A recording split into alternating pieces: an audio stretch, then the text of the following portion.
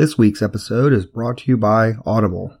Audible is the internet's leading provider of audiobooks with over 150,000 titles to choose from. When you're done with this episode, please visit audibletrial.com/The Renaissance for your free audiobook with a free 30-day trial membership. Today's recommendation is The Lives of Artists by Giorgio Vasari. Vasari practically invented the discipline of art history. Again, you may choose this or another one of their many titles when you visit audibletrial.com/The Renaissance for your free download.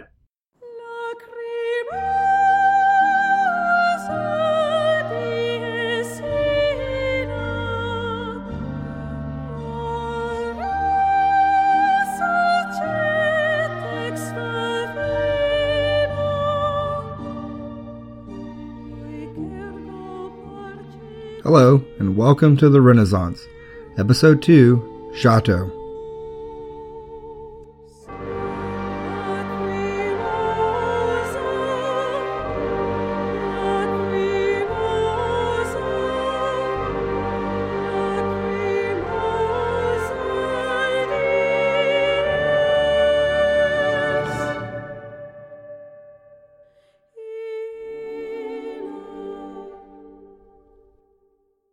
Before we get started, I have a few corrections to make.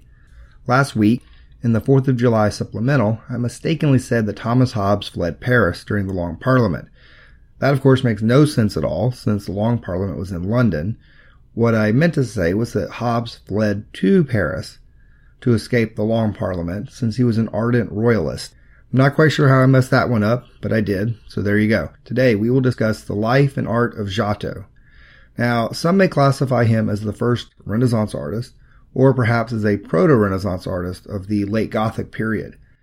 Whichever way you slice it, he will have a tremendous impact on the Renaissance in the next century. He is the first artist we recognize as breaking with the Gothic or Byzantine styles of the late Middle Ages.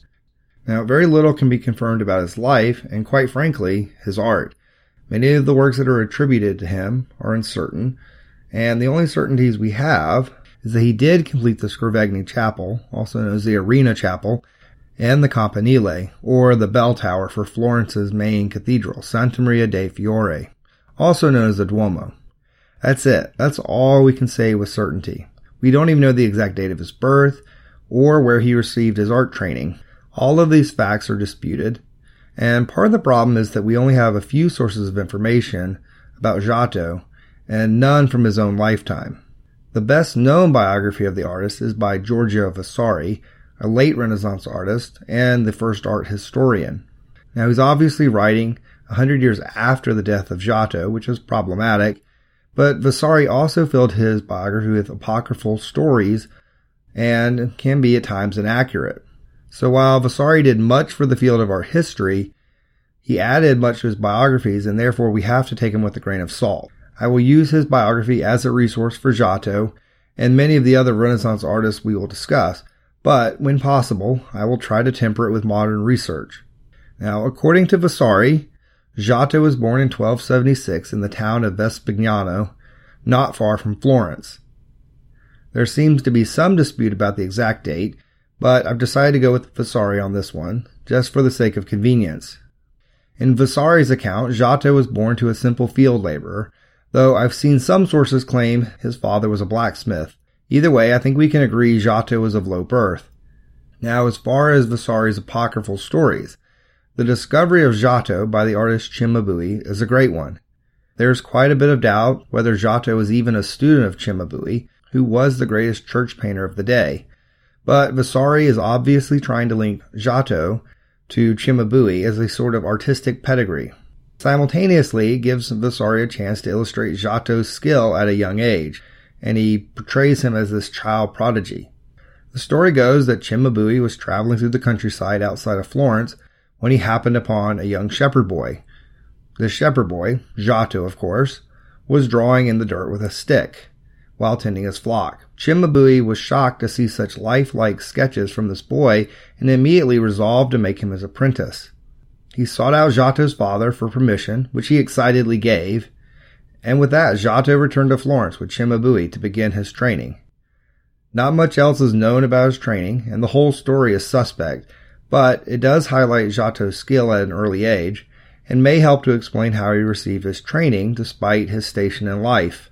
In Vasari's The Lives of Artists, he relates a whole series of works that are created by Giotto, including a series on St. Francis for a church in Assisi, but there seems to be reason to believe these were not actually executed by him. It also seems that Vasari's chronology is somewhat out of whack. Come on, Vasari, you're killing me here. He places the design of the campanile prior to the painting of the Arena Chapel in Padua, but modern scholars date the paintings of the Arena Chapel to about 1305, and the campanile to the late 1330s. Therefore, we will begin with the Arena Chapel, the painting series that many scholars believe launched Giotto into prominence, and one of the few series of paintings we can say belong to him. I have posted pictures of these paintings on the website if you'd like to follow along with the visual aid as we continue. Now, before we discuss the paintings themselves, I would like to talk a little bit more about the art of fresco.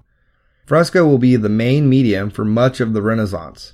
Michelangelo will use fresco for the Sistine ceiling, as will Raphael for the Vatican apartments. In fact, oil painting will not have much of a place in our story until the Venetians borrow the technique from the Flemish during the High Renaissance. So, I guess I better explain what fresco is then. Fresco means fresh in Italian. Pigment is mixed with water and then must be painted onto wet plaster. Therefore, the artist must work quickly, and often they work in sections in order to complete the piece. The plaster is placed on the wall, and while it's still wet, the artist will transfer their drawing, known as a cartoon, to the wet plaster using charcoal. Some artists might draw directly with the charcoal onto the plaster, while others might trace the cartoon using a series of punched holes along the lines of the drawing and an object known as a pouncer. This is a little bag filled with charcoal dust. There's a great scene of this technique in The Agony and the Ecstasy, the film about Michelangelo's work on the Sistine ceiling. Anyway, once the drawing is transferred, the artist will immediately go to work applying color. Since the plaster usually dries in a day, the artist must work quickly. Paint that is applied over dry plaster usually just flakes off, since it does not bond with the surface. Any mistakes must be cut out and fresh plaster reapplied.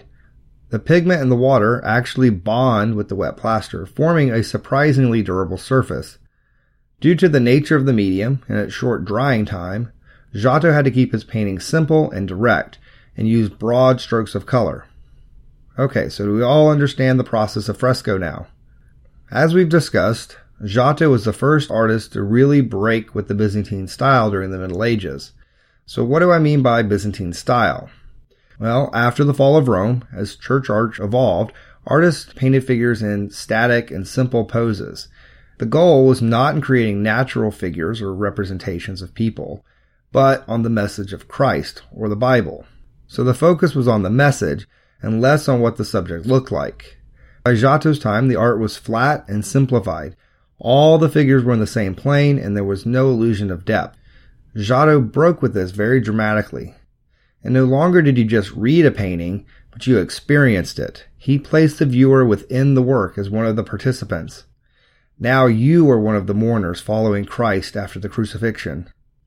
The Scrovegni Chapel, known as the Arena Chapel because of its proximity to the old Roman arena in Padua, seems to be what catapulted Giotto to fame. Giotto designed both the chapel as well as the frescoes inside of it. The story goes that Enrico Scrovegni had the chapel built next to his palace as part of his penance for the sin of usury, or money lending. There seems to be a little debate about this, but we know Enrico's father, Reginaldo, was convicted of usury, and in fact he's mentioned in Dante's Inferno as one of the usurers he encounters in the seventh circle of hell.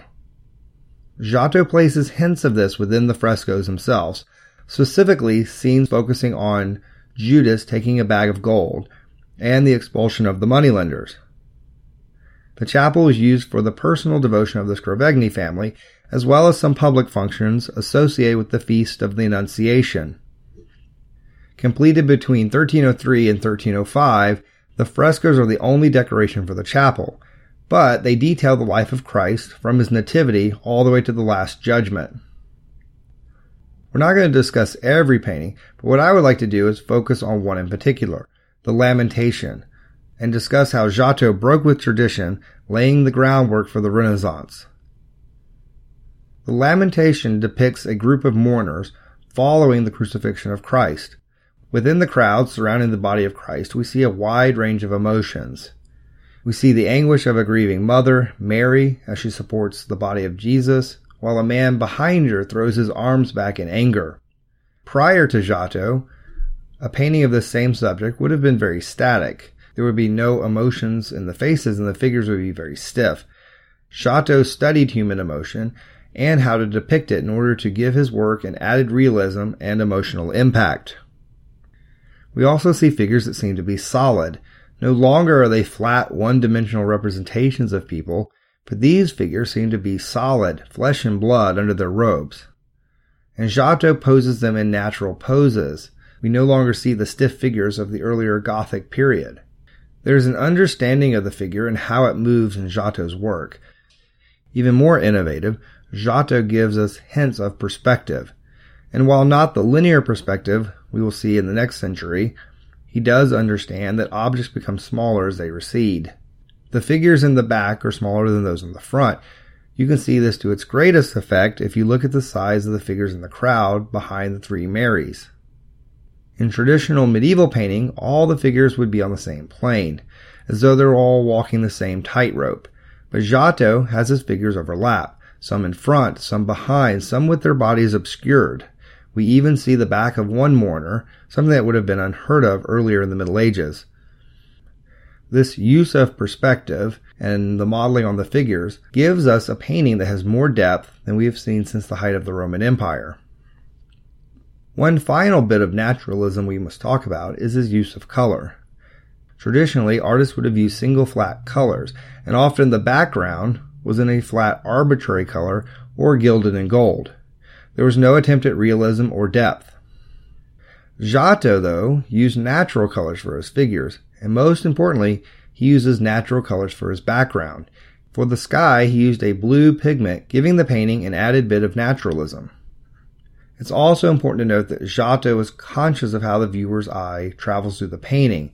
He intentionally directs the viewer into the work from the tree and follows the edge of the rock to the figure of Christ, who's the central figure of this painting. From the dead body of Christ, the viewer moves to Mary, and then to the other members of the party, until it finally reaches the angels. Just like the human witnesses to this event, we see a wide range of emotion from these angels.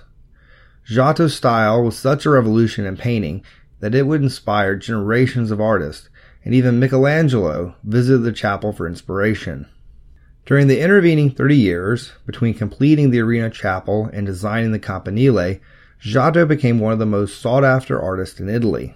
He was commissioned to paint several frescoes in Rome, including one inside of St. Peter's. Unfortunately, when the old St. Peter's was torn down to make way for the new one during the High Renaissance, many of Giotto's frescoes were destroyed or carted off.